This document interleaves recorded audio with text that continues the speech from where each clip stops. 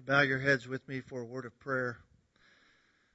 Father, as we begin our time to study what you have for us, we pray really the words of that song. That you would indeed speak to us, that your timeless, ageless truth would impact us here today. That we would understand what it means for us, that we might walk as you would have us walk, as those who profess to know your Son by faith, and who walk in the reassurance and assurance that you are our God, and that we are your children. So thank you for this time. May it impact us in the way you would have it. For your glory we pray in Jesus' name. Amen. Well, I invite you this morning to open your Bibles with me to Romans chapter 7. Romans chapter 7. We are continuing our study of this wonderful book, and we have come to chapter 7. And in my thinking about our time this morning, I always want to read for us a portion at least of the text that we're going to be in, and I had a hard time with deciding where to cut it off in Romans chapter 7 in order for us to get the entire idea of what he's saying. And so, unfortunately or fortunately, I'm going to read the entire chapter. Now, it's not Psalm 119, so there's not 176 verses here, so we don't have to moan so loudly when I say that. It's only 25 verses. We can get through this. But I think it's important for us to hear the entire chapter, and then as we begin over the next few weeks to dissect it, we'll, I think, have a better grasp of it. In light of what Paul has said in Romans chapter 6, he begins chapter 7, at least in our scriptures. He didn't have a chapter verse there, but we do. And chapter 7 says, "Or do you not know, brethren," and I'm speaking to those who know the law, "that the law has jurisdiction over a person as long as he lives? For the married woman is bound by the law to her husband while he is living. But if her husband dies, she is released from the law concerning the husband. So then if, while her husband is living, she is joined to another man, she shall be called an adulteress. But if her husband dies, she is free from the law, so that she is not an adulteress, though she is joined to another man. Therefore, my brethren, you also were made to die to the law through the body of Christ, that you might be joined to another, to him who was raised from the dead, that you might bear fruit for God. For while we were in the flesh, the sinful passions which were aroused by the law were at work in the members of our body to bear fruit for death. But now we have been released from the law, having died to that by which we were bound, so that we serve in newness of the Spirit and not in oldness of the letter. So what shall we say then? Is the law sin? May it never be. On the contrary, I would not have come to know sin except through the law. For I would not have known about coveting if the law had not said, you shall not covet. But sin, taking opportunity through the commandment, produced in me coveting of every kind. Because apart from the law, sin is dead. And I was once alive apart from the law, but when the commandment came, sin became alive, and I died. And this commandment, which was to result in life, proved to result in death for me. For sin, taking opportunity through the commandment, deceived me, and through it killed me. So then, the law is holy, and the commandment is holy and righteous and good. Therefore did that which is good become a cause of death for me? May it never be. Rather, it was sin in order that it might be shown to be sin by effecting my death through that which is good, that through the commandment sin might become utterly sinful. For we know that the law is spiritual, but I am of the flesh, but I am of flesh, sold into bondage to sin. For that which I am doing I do not understand, for I am not practicing that or what I would like to do, but I am doing the very thing I hate. But if I do the very thing I do not wish to do, I agree with the law, confessing that it is good. So now no longer am I the one doing it, but sin which indwells me. For I know that nothing good dwells in me, that is, in my flesh. For the wishing is present in me, but the doing of the good is not. For the good that I wish, I do not do, but I practice the very evil that I do not wish. But if I'm doing the very thing I do not wish, I am no longer the one doing it, but sin which dwells in me. I find then the principle that evil is present in me, the one who wishes to do good. For I joyfully concur with the law of God in the inner man, but I see a different law in the members of my body, waging war against the law of my mind and making me a prisoner of the law of sin which is in my members. Wretched man that I am, who will set me free from the body of this death? Thanks be to God through Jesus Christ our Lord. So then on the one hand I myself with my mind am serving the law of God, but on the other with my flesh the law of sin.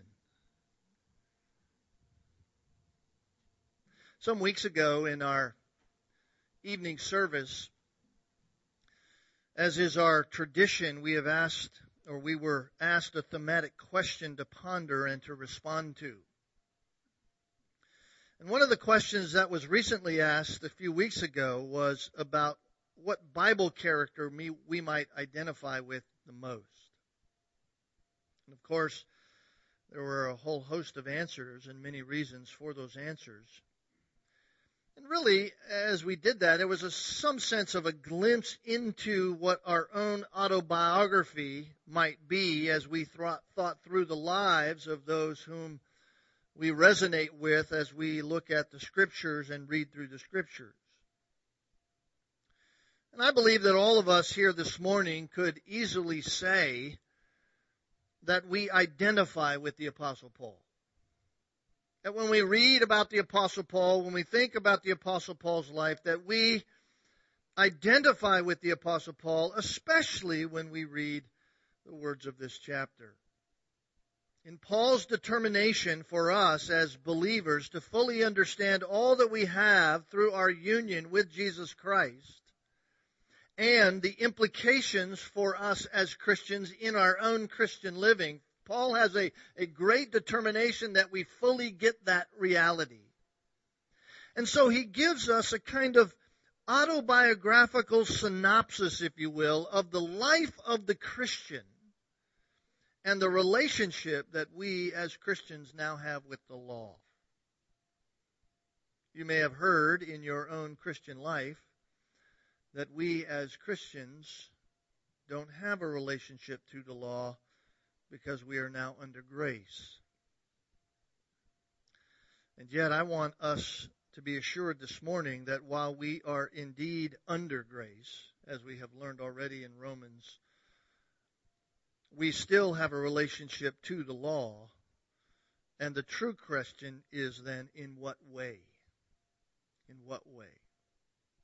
Now, if you were there this morning in the study of Galatians, as Neil has been walking us through that study, you'll find a very grand overlap that's taking place with what Paul is saying to the people of Galatia and what Paul is saying to the believers here in Rome.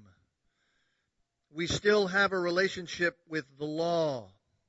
And the most important reality that we ought to learn, at least from this text, is not where we tend to gravitate when we go to Romans chapter 7, and that is from verse 15 to 25, in the final section of this passage. That's not where we ought to go. The emphasis that we need to understand as Christians when we look at Romans chapter 7 is that our union with Jesus Christ has one goal, and it is heard in verse 4. Verse 4 at the end, that we might bear fruit for God. That is the goal of our union with Jesus Christ, that we might bear fruit for God. To say it in the way that Paul wrote it to the believers in Ephesus is to say it this way. We are His, that is God's workmanship, created in Christ Jesus for good works, which God prepared beforehand that we should walk in them. That's the reality. And what are the good works which God prepared beforehand that we should walk in them? My answer to that question is this: His law. His law. Or maybe, to say it in its totality, the written will of God, which is His Word. The good works that God created beforehand that we should walk in them are right there, sitting on your lap or sitting on your electronic device, the Word of God. And so, as we begin this chapter, I don't want us to be confused as to the drive that is in the mind of the Apostle Paul, which is actually the drive in the mind of God. Remember that if we fail to understand the doctrine of justification in all of its essence, if we fail to fully grasp what it means to be actually united with Jesus Christ, then we can easily become what we have looked at already as grace abusers or anti-commandment kind of Christians.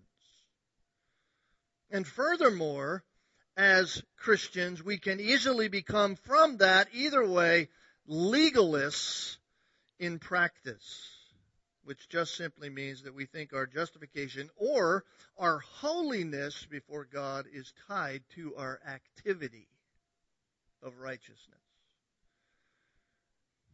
And so all of these dangers are possible if we misunderstand our union with Jesus Christ, and so we must understand that.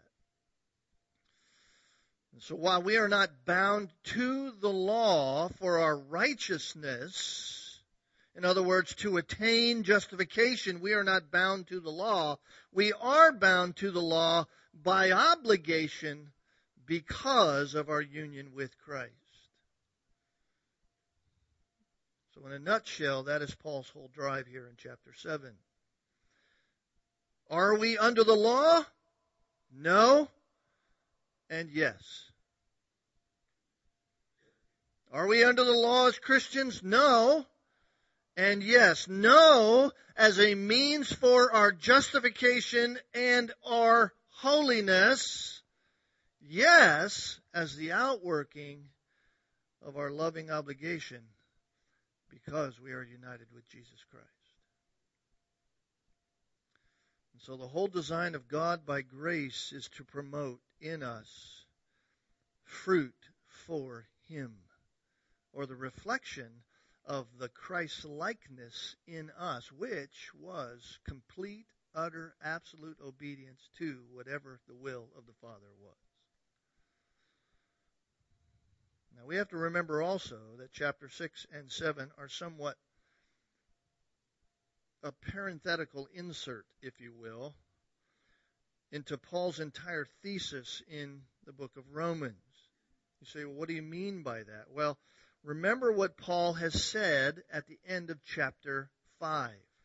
Remember these words, beginning in verse 19, for as through the one man's disobedience the many were made sinners, even so through the obedience of the one the many will be made righteous. And the law came in that the transgression might increase, but where sin increased, grace abounded all the more, that as sin reigned in death, even so grace might reign through righteousness to eternal life through Jesus Christ our Lord. Those are very important words for all of us. Very important words for all who believe upon Jesus Christ. Why? Because, as we have learned, without that transaction, without that monumental transaction that took place through and with the obedience of Jesus Christ going to the cross on our behalf, we would have no hope before God. Why? Because we were all, and some of us who don't know Jesus Christ by faith, are still guilty before God. We are unjustified sinners, as Paul clearly laid out in chapters 1 through 3 of Romans. We are all guilty. No one has an excuse. We are all guilty before God. And then chapter 4 comes along and shows that the only way to be justified before God is by faith in the death, burial, and resurrection of Jesus Christ on your behalf. You're guilty. The only way to be justified is believe upon Jesus Christ. So that union with Christ is an actual and present union that has massive implications for us who believe. And yet, all that we have been given in Christ can be used in a problematic way if we don't understand what it means. And so Paul interjects for us chapter 6 and 7 to bring clarity to the potential for confusion in the minds of particularly the moralist, the one who thinks on either side of salvation that they can either be morally righteous and thereby be justified before God by their efforts, or as a Christian that somehow your efforts make you holy before God. The moralist who tries on their own at those kinds of things. Of course, the Jew would fit into that category, but many, many people who do not have a Jewish heritage would fit into that category. Paul could have simply went from the end of the words of chapter 5 and easily jumped right over to the beginning of chapter 8. Right? At the end of chapter 5, we have this union with Jesus Christ. In the beginning of chapter 8, there is therefore now no condemnation for those who are in Christ Jesus. Paul could have easily just jumped right to there. But there was too much potential for confusion by what he said in chapter 5. And so we have chapter 6 and 7 for clarification. Now, we've already looked at chapter 6. We've already studied that in depth and the explanation of how easy it is to become a grace abuser or to go the other direction and say the law has no bearing on us. It's easy, if we don't understand justification and all that we have in Jesus Christ by union with Him, to easily abuse the grace of God and say, well, since grace abounds, I'll just go sinning. And if grace is abounding and if I'm not under the law, then it really doesn't matter what I do. There's potential for confusion both of those directions. And so to further explain away the potential confusion, we have not just chapter 6, but we have chapter 7 also. And like I said, the drive of this is for us to be people who bear fruit for God. That's Paul's drive. So how is this shown to us? How is this shown to us in chapter 7? Well, I believe it's shown to us, at least I'm breaking it down, by three sections. Three sections in chapter 7. I'm just going to give you an overall outline of chapter 7, and then we'll look at one section this morning. And these are the three sections. Number 1, Paul lays out our relationship as Christians to the law. Our relationship as Christians to the law. It's kind of ironic that Neil this morning was getting into that a little bit in Galatians. The relationship of the law to us as Christians. This is Paul's reality in Romans of dealing with this subject, our relationship to the law, verses 1 to 6. We're going to see that this morning. The second section that we'll look at another time is the ultimate purpose of the law. The ultimate purpose of the law, verses 7 to 12, or 7 to 13, really. And then the third section are the Christians, or our battle that goes on in remaining faithful. The battle to remain faithful, verses 14 to 25. So these are the sections that we're going to hang our thoughts on over the next several weeks. Our relationship as Christians to the law, the ultimate purpose of the law, and then our battle to remain faithful as Christians. So if I was to summarize all of this just for us this morning, if there was nothing else you get from the next several messages in Romans, if your mind is just taken away by other distractions or something else over the next several weeks, I want you to remember this. Okay? If you want the point of the whole thing, the whole driving thing as we get started, this is it. All right? Paul's emphasis in Romans chapter 7 is for us to realize that the only way to bear fruit for God, the only way to bear fruit for God, you can do it no other way. The only way to bear fruit for God is to understand your unity with Christ. If I was to ask you after this message, what's the drive of the next several messages, you ought to be able to tell me that. That's going to be the only test question on the test. In other words, without a true relationship with Jesus Christ, there is no fruit of righteousness in your life. None. There is no fruit of righteousness without Jesus Christ prior to salvation, no matter how hard you try. And there is no fruit of holy living in your life without understanding your unity with Jesus Christ. All of it is an attempt at your own righteousness. So no matter how much you may try, there is no righteousness without a true relationship with Jesus Christ. Paul will say it numerous different ways in numerous different places in Scripture. By the works of the law, no man is justified. And I will say it this way. By the works of the law, your Christian life does not make you holy by the works of the law. Nor are we made holy in the eyes of God in any kind of way by the works of the law. That is simply to say that no person is innocent in the eyes of a holy God by means of keeping rules and regulations. Nor does keeping rules and regulations make us any more holy than we already are in Christ in the sight of God. And so this is what we are going to begin to talk about this morning. Let's begin by looking at this first section. What then is our relationship as Christians to the law? What is our relationship to the law? Paul asks, or begins to ask in verse 1, or do you not know, brethren, and I'm speaking to those who know the law, that the law has just jurisdiction over a person as long as he lives. We can just stop right there. The truth, the chief truth that all of us as Christians must realize, the chief truth is this: we are actually in union with Jesus Christ. Sometimes we don't think like that in our Christianity, but we are in an actual, real union with Jesus Christ. That is to say, by way of illustration, that we are joined to Him just like you husbands and wives and a married couple is joined together.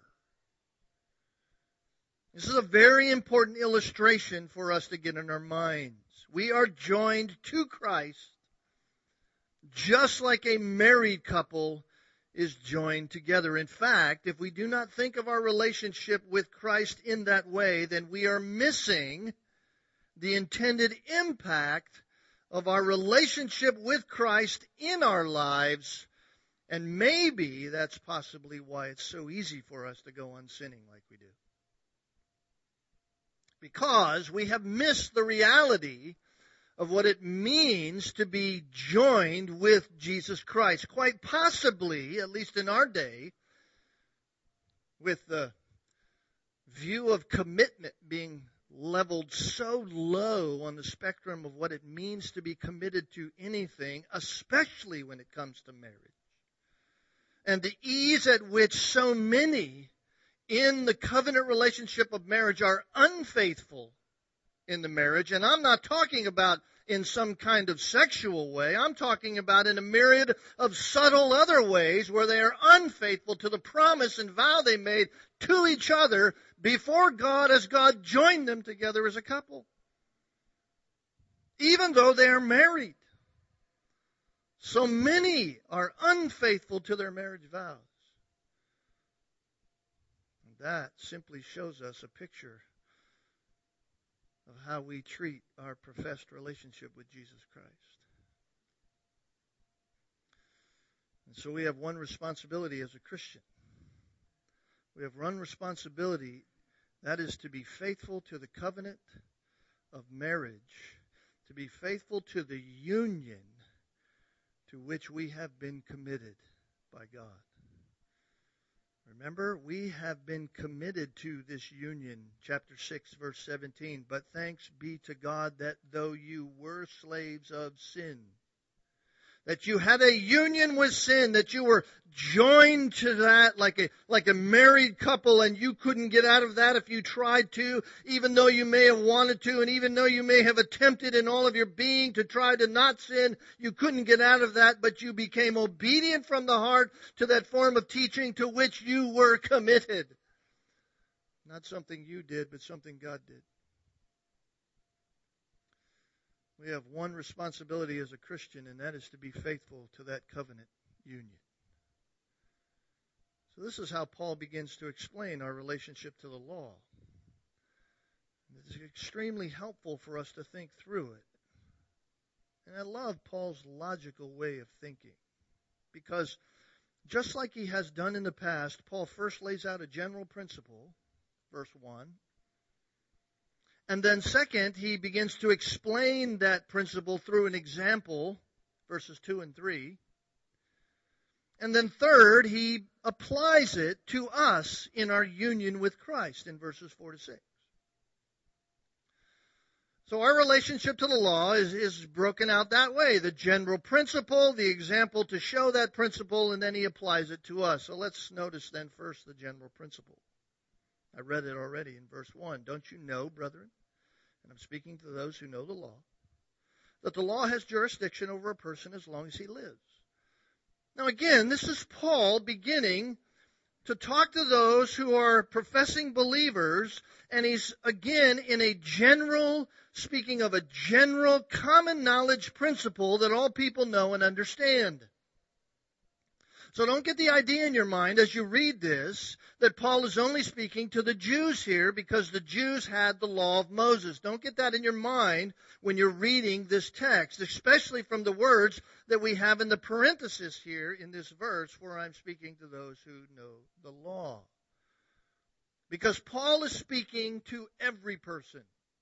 This is a general principle. In other words, this is not one of us who does not understand in this room the rules of law. There's not one of us who does not understand the reality that law has no effect upon a person if they are no longer alive.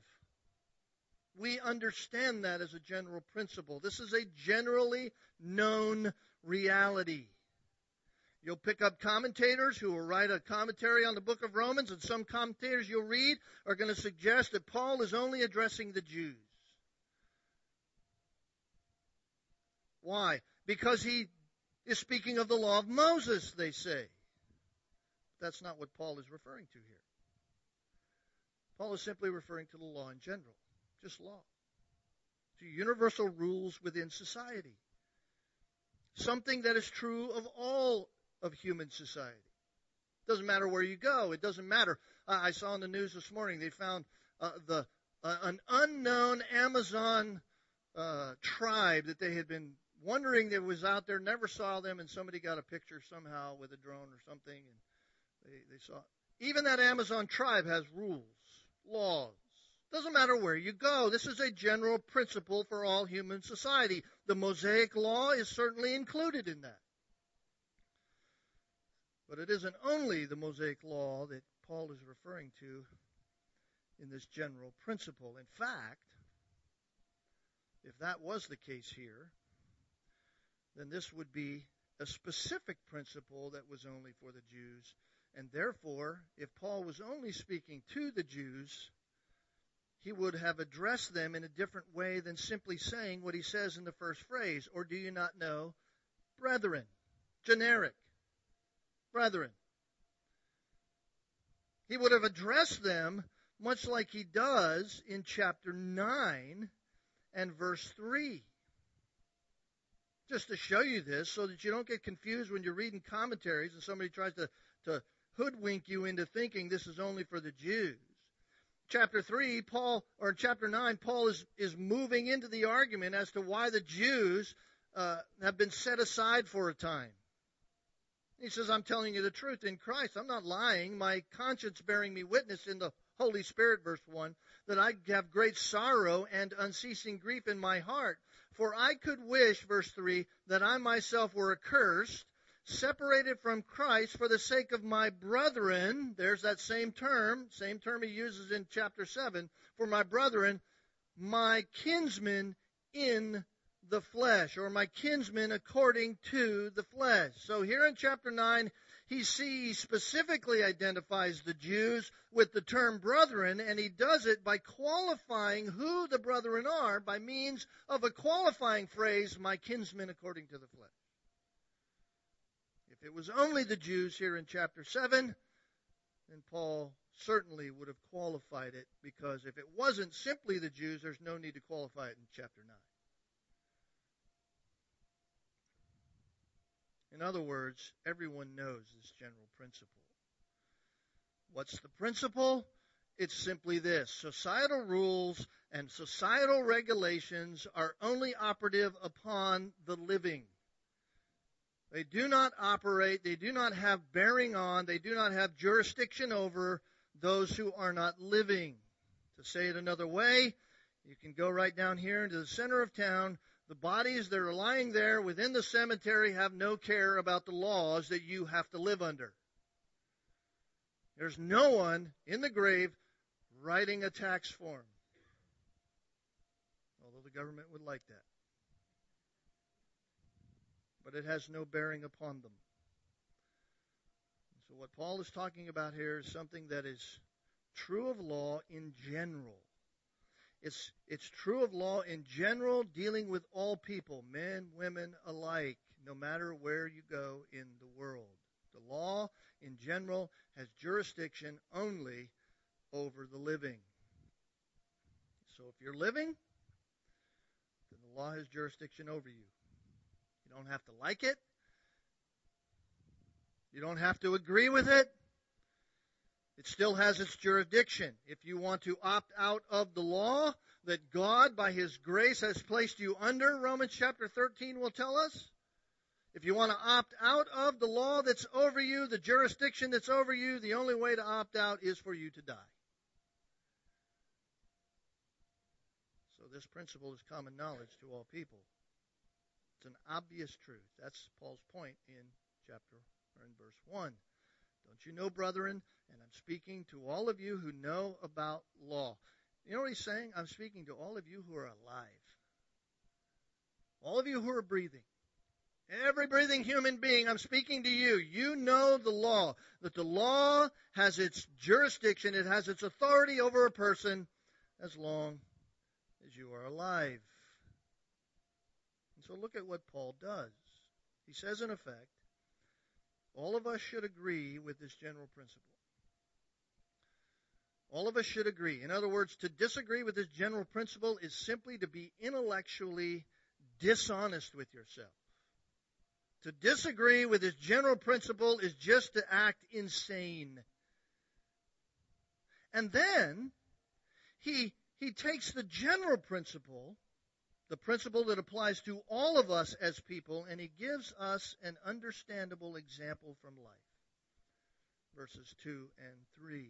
For the married woman is bound by law to her husband while he is living.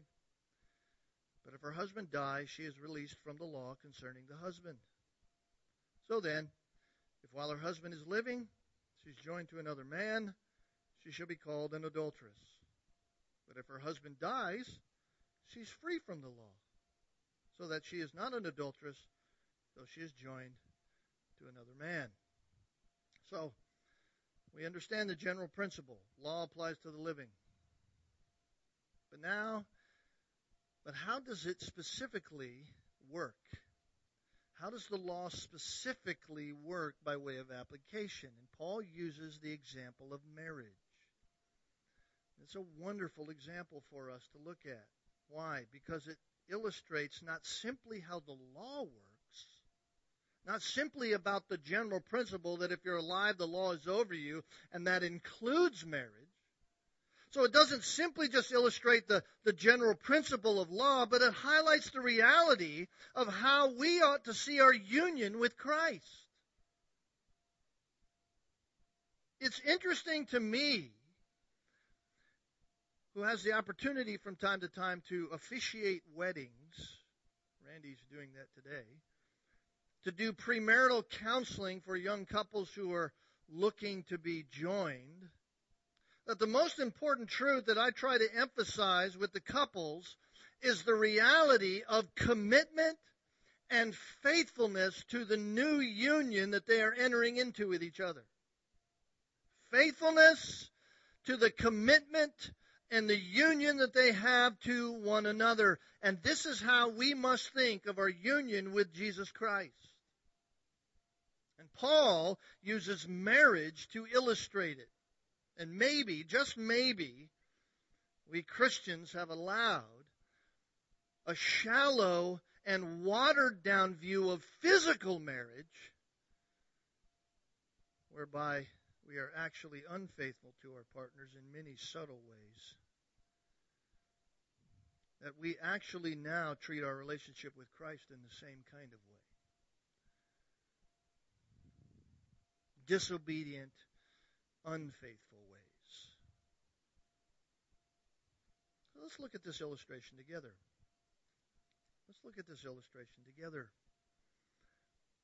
For the married woman is bound by law to her husband while he's living, but if her husband dies, she's released from the law concerning the husband. Now let's not get tied up in our minds as to who is bound to whom in the illustration. Okay? Illustrations are like three-legged chairs. They stand for a while, but if you remove one leg, they fall over. Okay? They're there for a reason. But let's not get tied up in our minds with who is bound to whom in the illustration. Paul obviously is in ancient Rome, and marriage within ancient Rome and the marriage views within ancient Rome differed to the views of ours, albeit not in the mind of God. Not in the mind of God. But the overall emphasis that I'm trying to bring out here, that Paul is trying to bring out here, is that the union in a marriage is one in which the husband and wife are bound together. They are intimately and until death do them part, tied together not simply by commitment, but by law. By law. And yet, only as long as they both are alive. The law has jurisdiction as long as they are alive. They are bound, verse 2, by law while they are living.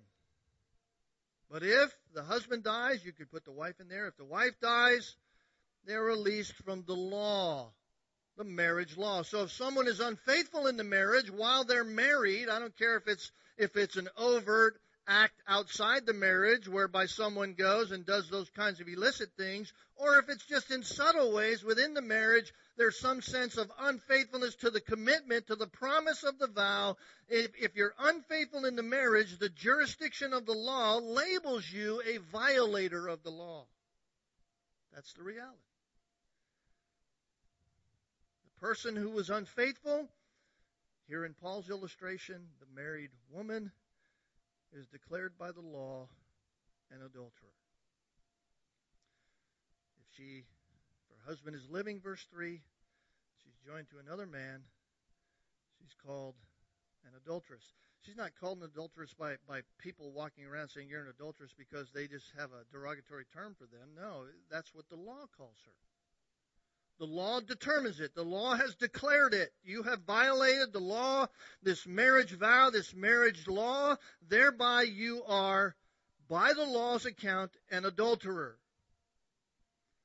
Now remember, in the illustration, it's not, or in the passage itself, in chapter 7, Paul's not necessarily talking about marriage. In other words, this isn't a passage to go to if you want to teach on marriage. It's not Paul's intent here to teach a treatise on the marriage relationship. This is simply an example of how the law works. The law works in the realm of the living. And notice, verse 3, it says, but if her husband dies, she's free from the law. She's free from that jurisdiction. She's free from that requirement. She's free from the law. Not the law in general. Just because that part of the law isn't over anymore doesn't mean she's free to the rest of the law. Go do whatever you want because now you're not married anymore. No. Just that. She's free from that reality of the law. So you see, if death occurs, doesn't matter which one. Paul uses the husband as the one dying because of the illustration he's using. But in reality of the law, it doesn't matter who dies. It doesn't matter if the wife dies. It doesn't matter if the husband dies. The idea is here that a death occurs. So if a death occurs, the law of marriage, the lifelong committed faithfulness, vow, union, is no longer valid with that couple. It's over. Why? Because a death occurred. The other partner is now free to be joined to another without being declared an adulterer by law. They're now free to be joined to another without being declared by the law a lawbreaker. And so, I want you to think with me on this. What is this saying to us? What is this saying to us as Christians? It's saying to us that our relationship to the law as an unbeliever was the same as that of a wife to her husband under the law.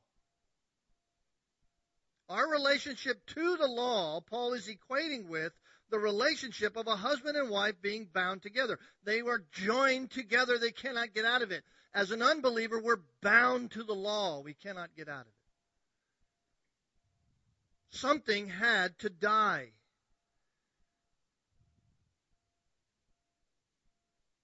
The wife was under obligation to her husband when he's alive. She's under obligation. You are under obligation to your spouse as long as they are alive. And so, like in marriage, Paul is saying our relationship to the law could not be broken without death. Without death. The illustration, the woman was set free, verse 3, free from the permanence of the relationship that she was in when her husband died. Now, why is this important for us to know? Because this is the same reality that has happened to us with the law and in relation to our union now with Jesus Christ, who is our new husband, who is our new partner. This is the same thing Paul is driving at. In other words, if we are going to bear fruit for God, if we are going to walk in honor of the name of God, in honor of being children of God as we ought to walk, just like Christ walked, the first contact that we had needed to be broken. The first relationship we had needed to be made null and void. Before we were bound to the law. Now, you may not have seen your life like that. You may not have gone around thinking that you were bound to the law, but you were bound to the law. You were attempting to be righteous on your own. Attempting to be righteous by the works of the law. You were bound to the law for your righteousness. And the sad reality is that by the works of the law, no one is justified. You see, by the works of the law, you can't attain righteousness. Why? Because you fail. Because every time you try, you can't do it. You can't be holy by the works of the law. Why? Because the law is perfect. You can't do it, no matter how hard you try. And so even though we were married to the law, even though it had its authority over us, even though the jurisdiction was over us as our being bound to the law, we were completely unable to live by it perfectly. We were completely, in fact, unfaithful to it. You don't think so? Go back to Romans chapter 1, chapter 2, chapter 3. We're lawbreakers. If you violate one part of the law, you're guilty of the whole law. And so, as we saw in chapters 1 to 3, we were all guilty under the law. And the penalty of that guilt, declared by the law is death, eternal death. There's only one thing that could rescue us from the first relationship to the law: death. There's only one thing that could separate us from that bound union. We were bound till death do us part, and a death had to occur. And so Paul applies his illustration to us as Christians in verses 4 through 6. Notice what he says. Therefore, my brethren, you also were made to die to the law. How? Through the body of Christ. Why? That you might be joined to another. To who? To him who was raised from the dead. Why? That we might bear fruit for God. For while we were in the flesh, the sinful passions which were aroused by the law were at work in the members of our body to bear fruit for death. But now we've been released from the law, having died to that by which we were bound, so that we serve in newness of the Spirit and not in oldness of the letter.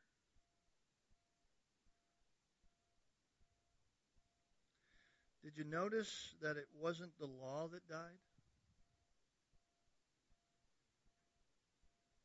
Paul's illustration, it was the woman that died.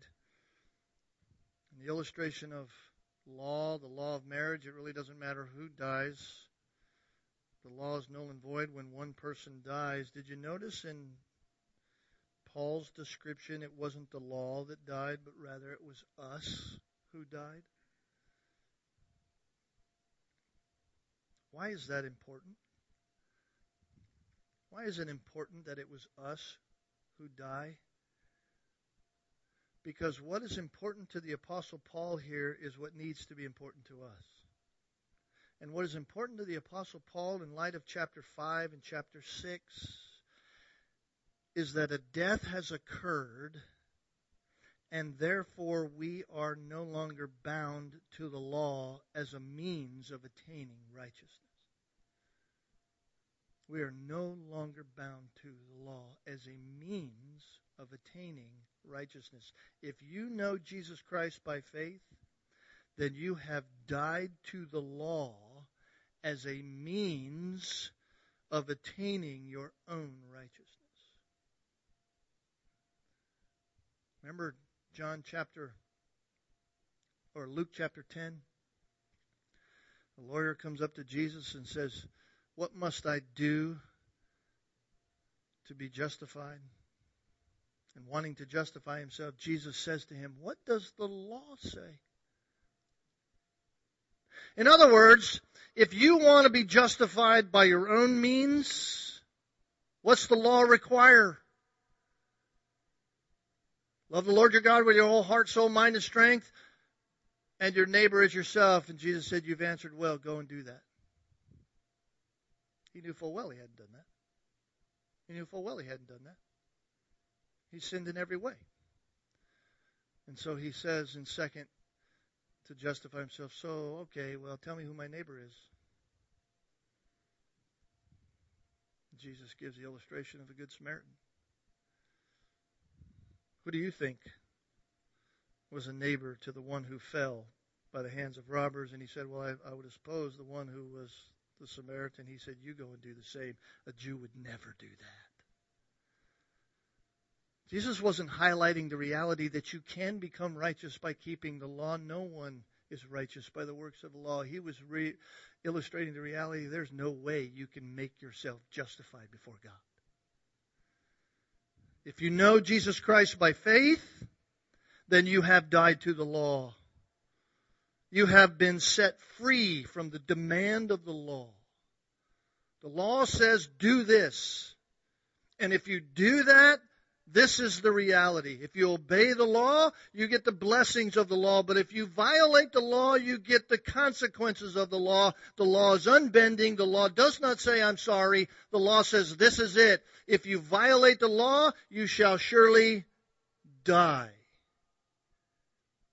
Adam, If you don't do what I said, on that very day you shall surely die.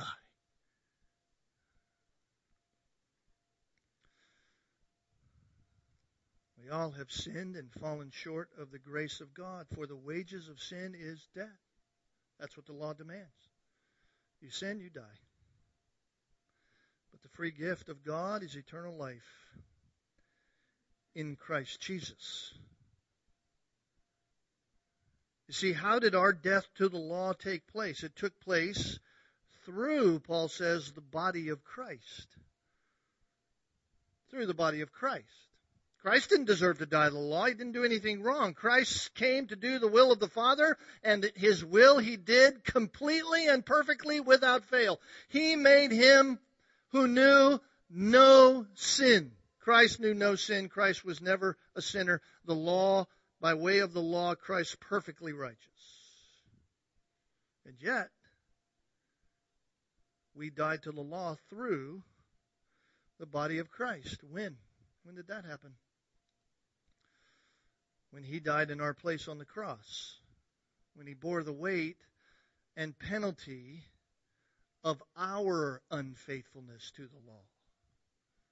Of our unfaithfulness to the commitment. Of our lawlessness. And since He died, and by faith in Him we have been freed from the law, the implication is we are now free to be joined to another husband. The law has no jurisdiction over us by way of righteousness. We are now free to be joined to a new husband, the old husband we have died to. So who is the new husband? Jesus Christ. To Him who was raised from the dead. To Him who was raised from the dead. You see? Remember chapter 6 and all the benefits we have through our union with Christ? We've been buried with Christ. We've been baptized into Christ. We've been buried with Him in order that as Christ was raised from the dead through the glory of the Father, so too we might walk in newness of life. We have become united with Him. That was our marriage ceremony. That was our death to the law and the union with Christ that God wrought in us and committed us to the gospel by faith in Jesus Christ. We were then married to this new husband. So now, we're not being unfaithful to the old husband law. Now we are joined to a new husband because we have died to the law and been declared righteous in Christ. So that, what? Here's the whole purpose. Chapter 7, verse 4. So that we might bear fruit for God. So that we might be faithful to this new union. We've died to the old union. Now we're joined to this new union. To the one who did die, but to the one who rose from the dead, to a newness of life, so that we too might walk in this new union of life. So now we are not unfaithful to the old union by not obeying the law in the sense of for our righteousness. Now we are joined to this new union, so our salvation is a complete change of relationship. We no longer have the first husband we had. The law as a means of righteousness is dead. We are no longer under the bondage of the law. We are now married to Jesus Christ.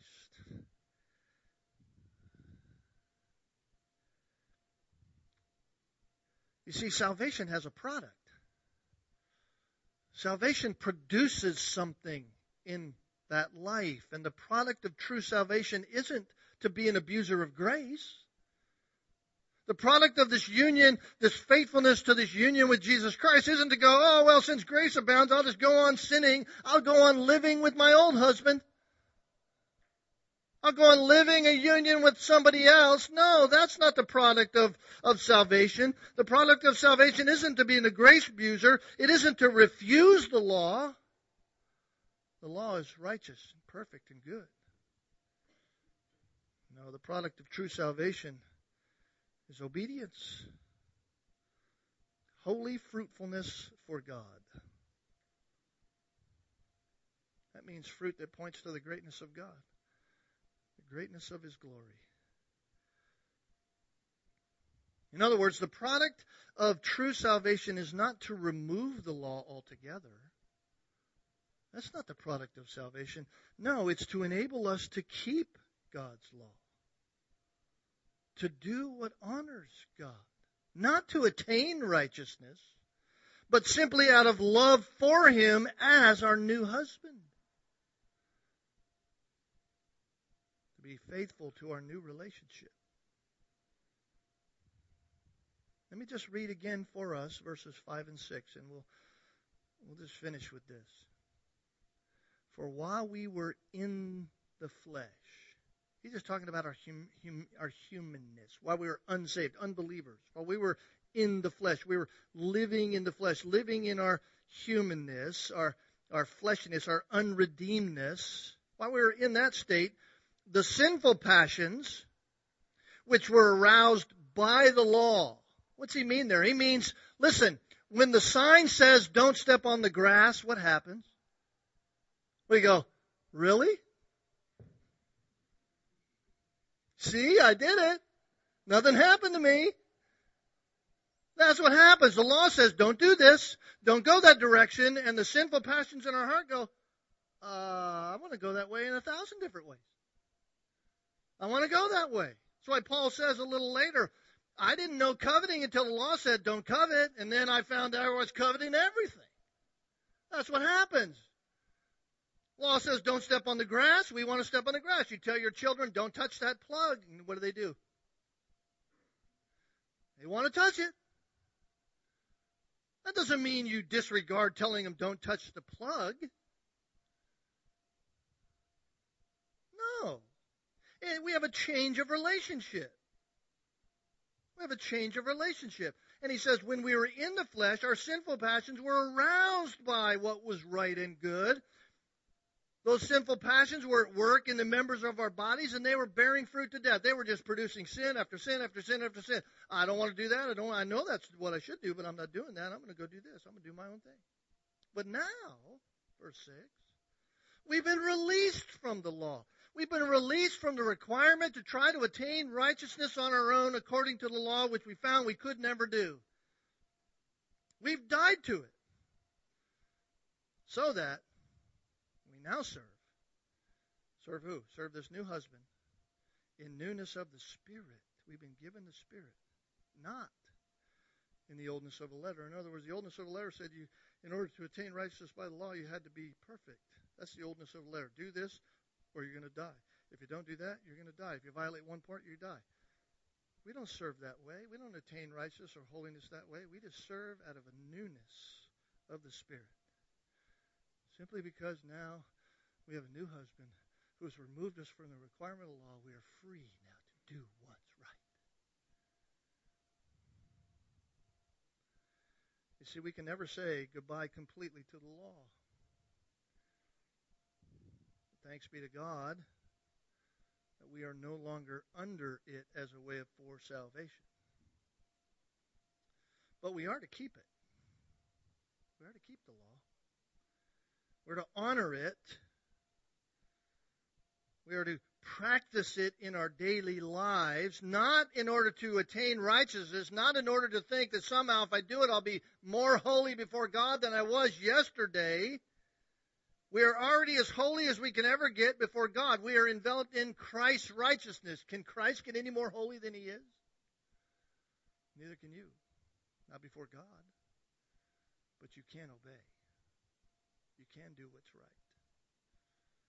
You're not under condemnation of the law, chapter 8, verse 1. There is now no condemnation for those who are in Christ Jesus, but that does not mean that we are not to have no interest in the law. And so we thank God for such a great salvation, don't we? We thank God that He freed us from the requirement of the law and joined us to another, and thereby equipped us by the power of the Spirit to actually be able to bear fruit for God. What a great privilege. Not to just disregard it, but now to actually be able to do what it said.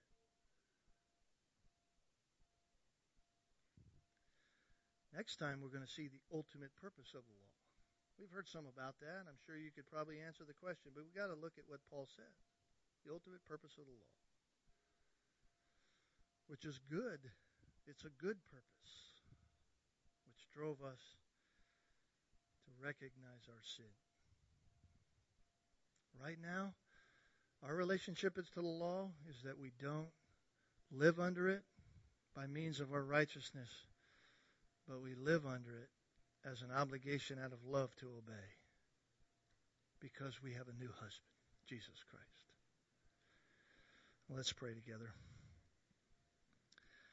Father, this morning we thank you for our time here. We thank you for these words. I trust that we don't go away from here confused about these things. I trust that we look at life differently in our relationship to you. That we ponder the profoundness of what it means to have you as our new union. Forever.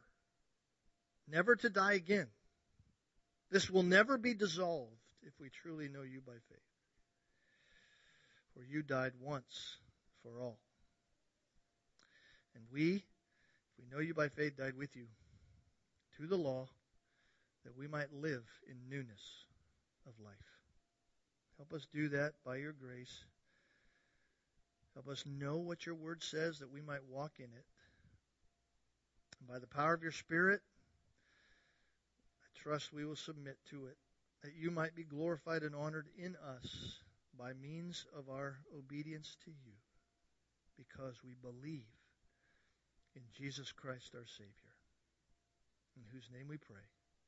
Amen.